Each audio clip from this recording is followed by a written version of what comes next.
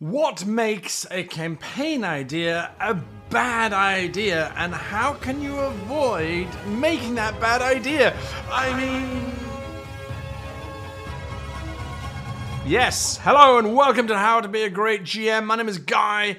You are amazing for being here. We're going to be some great GMs, and the way we're going to do that is by avoiding these 5 bad campaign ideas and understanding why they're bad. So let's kick it off straight away. And if you agree with me, leave a comment down in the comments below saying, yes, these are bad ideas. If you disagree with me, leave a comment downstairs as well, because that allows us to have a discourse to discover and unpack and understand all the different approaches to our beautiful hobby, which we all love in different ways. So, number 1, 5 or 6 or 7 big nemesis. This is the idea that there's a council of evil and we have to defeat each and every single one of them, and each one that we defeat is going to be more powerful than the previous one as we slowly trudge our way forward. You have to avoid this idea, because what happens is halfway through your game, your players are bored of beating up people and never getting to a conclusion. Hydra from the Marvel series is a classic example where they tried to avoid it in the movies. They're like, yeah, we're going to beat up Hydra and we're going to be done with it. We're not going to keep them coming back and back and back and back and back and back, because it's always the same thing. Oh, super evil, lots of money, lots of power, lots of influence, somehow rise to a position of influence, and now we have to go and stop them. Again and again and again. It's dull. It's repetitive. Marvel's getting there in terms of world-ending, universe-ending crises. What, yet another giant super being of super infinite power is going to come up against our plucky little heroes? Well, yes, sure, in the grand scheme of things, that ultimately is what being a hero is all about. You're always going to be facing something big, something world-ending, world-changing, life-changing, world-changing, whatever. But it's the way in which we put it together. If you want to have this conclave of evil that your players are going to slowly destroy one at a time, my suggestion would be to change it up. The first one that they encounter should actually be quite easy to defeat, or could be quite difficult to defeat, and then the next one they encounter should be easy to defeat and shouldn't actually require a huge amount of violence. That could just be, we caught you. All right, I surrender. I'm weak and frail. Don't hurt me. I'll give you the information of the next 2 or the next 3 or however it might be. Then have 2 of them join together to fight the PCs. So it's not just one plodding fight after the next. Look at how to change it up. That is the only way you're going to save your campaign, because if your campaign is just repetitive, that's really bad. Number two, any, and I say this again, any campaign that requires the players to sacrifice their characters in order to win is not a well thought out campaign. Why? Because there are a whole lot of things in that statement. Firstly, it means that you have pre-decided, you have pre-planned the outcome of your campaign. Something that on this channel is a big no-no anyway. But more importantly is if you are going, oh well, the characters, they fight the demon, but then they realize that they have to take the pieces of the demon and stab it into their foreheads so that they all become one, they die, but they tragically sacrifice themselves. That's not great. That's actually bad. It's bad because you're missing out on a huge opportunity. You're taking away player agency, which is never a good thing. We know this. Players like to choose. With the recent launch of Diablo 4, I was there when the first one came out, that's right. All those centuries ago when they first started this world mind-blowing franchise. It was awesome to play it, and you get all the way to the end. Spoilers for number 1. At the very end, you kill Diablo. Woo, yay, you're a hero. And then there's a cutscene where you drive the stone of Diablo, the rock, the soul, whatever it is, I'm not getting the law right, I don't care, into your forehead, and you go, wait, so I died and didn't get to join the rest of my friends celebrate. Okay. So it was a major letdown. Now, on the other hand, if you allow for the players to choose who gets sacrificed, and it is only one of the characters, or perhaps they can use a favored NPC who happens to be loitering around because you placed them there to loiter, if it becomes a moral dilemma and the players get to decide, oh, well, in order to contain this ultimate evil, one of us is going to have to sacrifice ourselves. That is so much more powerful. Firstly, player agency is back with the players, which is where it belongs. Secondly, it allows you to have had this NPC that you've been building into the party because they're a long-term NPC or a supporter NPC or whatever they happen to be. They can step forward and go, no, the world needs you. You're the heroes. Let me bear this burden. And then, oh look, they've been transformed into the ultimate evil, and then the heroes get to beat and kill them, and yay, save the day, there's celebration. So if you're planning on having your characters have to all die at the end of the campaign to finish the campaign, don't do it. Unless you're really, really adamant about it, and then do it very, very, very carefully, very, very carefully. The next one is pretty similar to the second one, but it's close enough and different enough that we should talk about it. Number 3 is the required sacrifice. You can only win if you sacrifice something.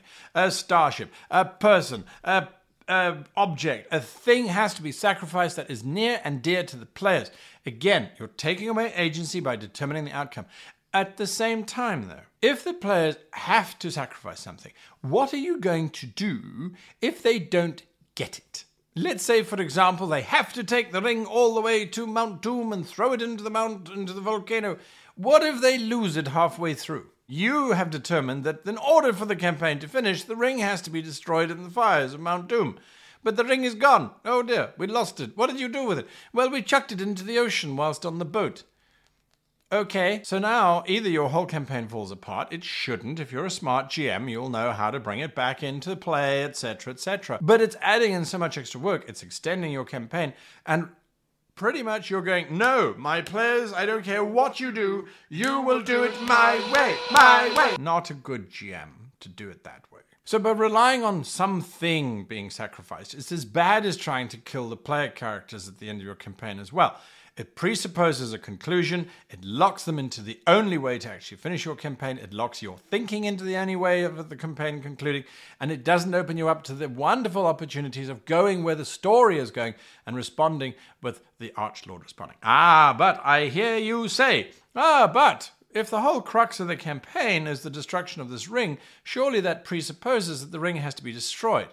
Well, it does presuppose that unless you are going to offer some other alternative. Now, if the players know that they have to deliver this thing from point A to point B, you hopefully will have already set them up that they will be running an epic campaign, which requires the players to buy into the idea that they are going to follow the adventures as they seem to be laid out in front of them, trying their very best to get to a conclusion which they think you want them to get to. All right, that's the nature of an epic campaign. But if you haven't told them you're running an epic campaign, they might not ever place importance on things that you're placing importance on.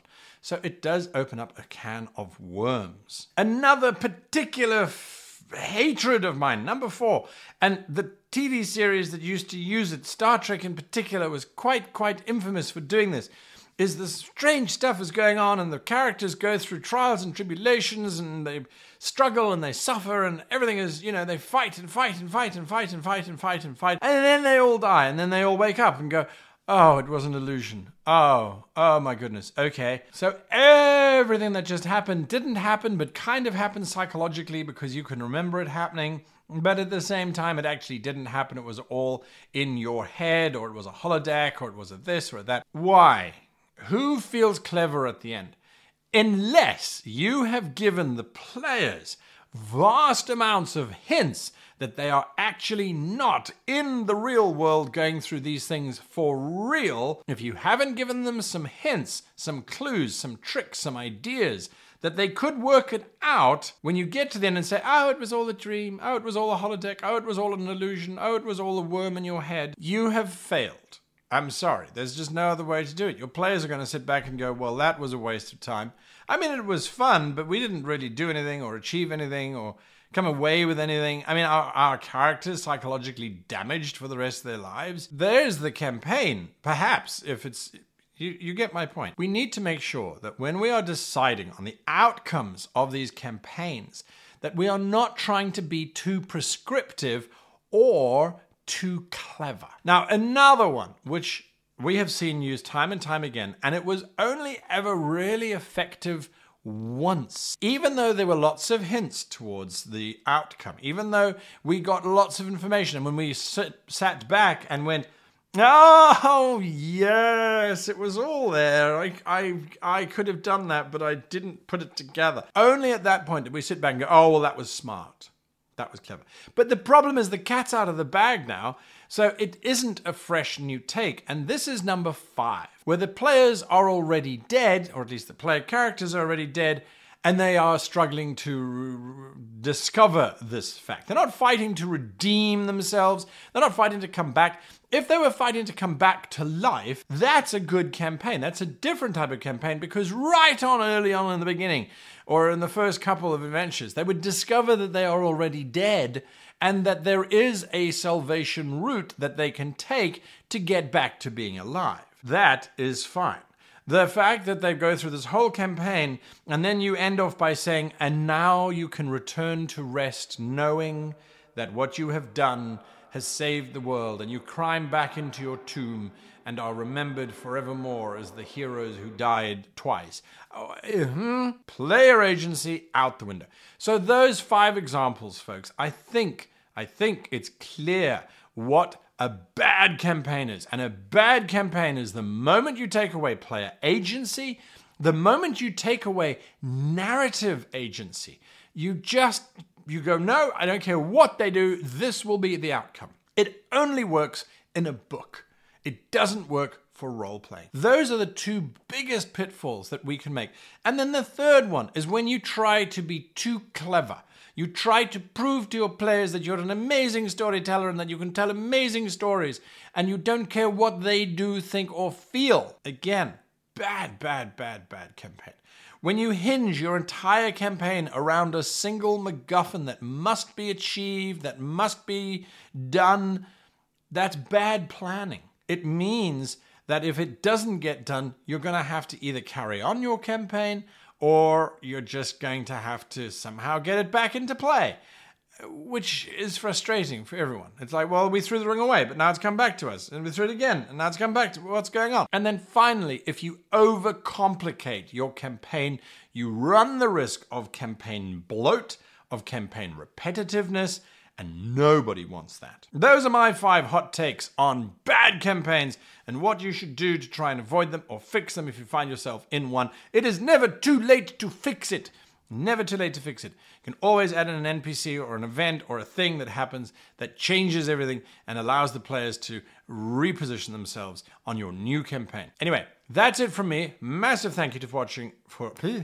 Massive thank you to you for watching all the way through to the end. Huge thank you to my patrons we're writing this story together. Super exciting. I'll talk more about that later on.